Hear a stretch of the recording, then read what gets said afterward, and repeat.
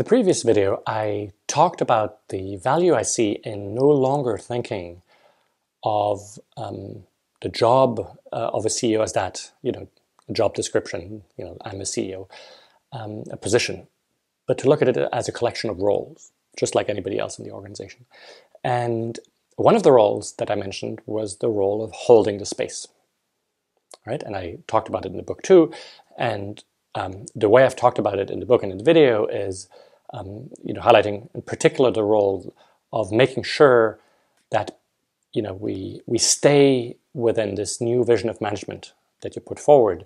And so every time people call for things to do it in the old way, to add rules and policies and hierarchy and all of that, to remind people to say, no, hey, remember, this is not how we do things, right? And to hold the space for the new way of doing things.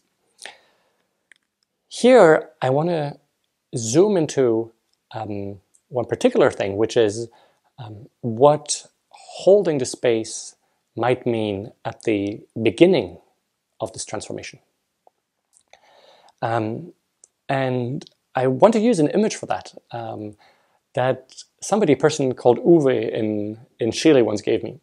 And he was using this image that the role of the CEO, in the transition is that of somebody who is, helping a small boat go from shore onto the ocean. And, in the beginning, when you take that small boat, you have to pass the first waves. And you need a very steady, strong hand, to pass the first waves and keep the boat going. And then as you've passed the first wave, you find yourself on the ocean, and suddenly, it's much easier sailing. And I thought that was a great image to say that this role of holding the space needs to be particularly strong and forceful as you will go through, the first waves of this transformation. And in particular, what I think that means is that you have a critical role to play to protect, the first adventurers in your organization, the first teams that go out there and try new things, whatever they are, whether it's in self-management or wholeness or evolutionary purpose. The first ones that take risks will attract all of the antibodies from the system. That will attack this new experiment because this is not how things get done. And they most likely won't survive unless you provide a very strong, steady hand of protection. And in particular, I think you should be careful to watch out from people sabotaging, or not even, purposefully sabotaging, but sort of attacking these new way of doing things that come from within your own executive committee or some of the staff functions really close to you. And so your role is then to intervene very quickly against some of the members of your executive team or of your staff functions to protect those who take risks and go in a direction that you've invited them into.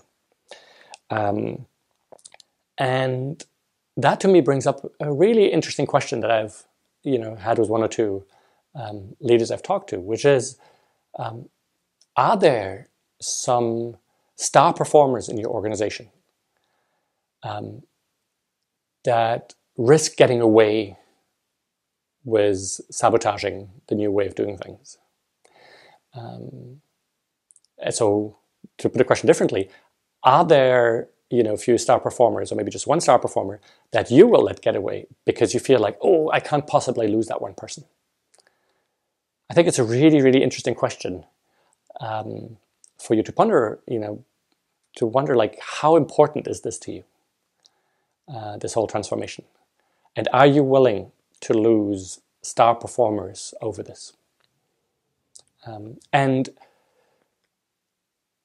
I've seen some organizations do interesting things to try not to lose the star performers, is to have a clear conversation with them around, hey, this is the direction we're going into, and I sense you might not be comfortable with this. And try and see if you can arrange a role where they can still play out all their strengths and give that to the organization without feeling like they have to sabotage it to be able to bring those strengths. And so what this can often take, the form this can often take is some sort of advisory role that these people might take, where they still can bring a lot of their insights and inputs, but not from a position where they will impose that onto other people. Now then comes up a question of, okay, but so if your role is to protect and sometimes to forcefully intervene, how do you do that in a way that doesn't come across as simply good old autocracy? Here's the CEO again, with his latest fad, and he's just imposing stuff willfully on us. I think one way to bring nuance to this is by thinking about it in this way. You can be unwavering, very clear about the why and the what. This is the direction we're going into.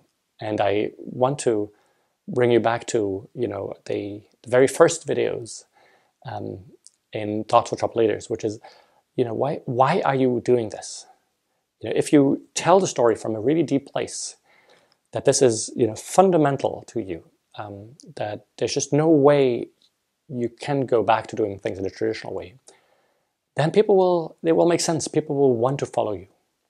So that's, being really clear and forceful on the why and the what. But then being very open on the how. So, being in that invitational stance. And so that might mean talking to a member of the executive committee and saying, sorry, this to me is unacceptable, because remember why we're doing this. Now, I don't know what the solution is. I don't know how you can play well with that team that is going in the right direction. And I'm happy to think through with you and brainstorm with you. And so I'm not imposing a particular solution on you. I'm just clarifying the what and the how, and then letting you find ways to deal with that. Now let's imagine that to stay with the metaphor, you've passed the first wave. You've really protected things, and things become more ingrained and accepted in the organization, and things become smoother. The antibodies of the old have become weaker, and the new system is stronger. And then might come an interesting point where your role of holding the space can be played in a much lighter way. Because what you're aiming for, hoping for, is that many more people will take up that role. That many more people will say, hey, but this is not how we do things. Remember, we do things in this new way. And as soon as you see signs of that happening, then this dance can start. We say like, okay, I'm not going to be the first one to jump. Let me first see if the system reacts, because that's what I'm hoping for. You can also encourage other people that feel the same way as you, but don't feel like they might be, have the strength to speak up. You might go and talk to some of them. Why don't you speak up? You have all the right to speak up. It shouldn't always be me. And so encourage other people to take on that role of holding the space. And so in the end, then you become sort of the holder of last resort. So if nobody else speaks, then, it's your role. And so that's this dance that I see happening where, let me not intervene. Let me first see if there's no other voices or if I can encourage. And if really it's needed, then I will, in the end, step forward and play that role of, holding the space.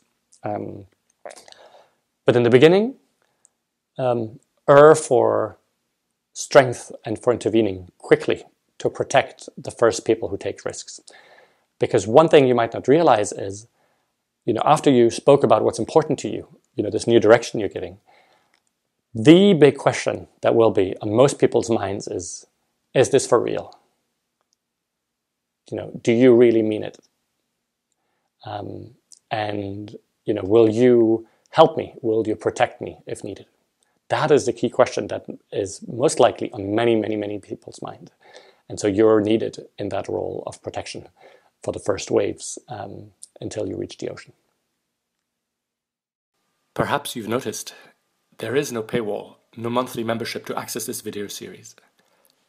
That's because the videos live in the gift economy. This is how it works. I gift everything that goes into making the videos, my time, energy, and insights, and you get to choose what feels right to gift back. please take a moment to reflect on what would feel good to give in return to help me continue doing this work. Thank you.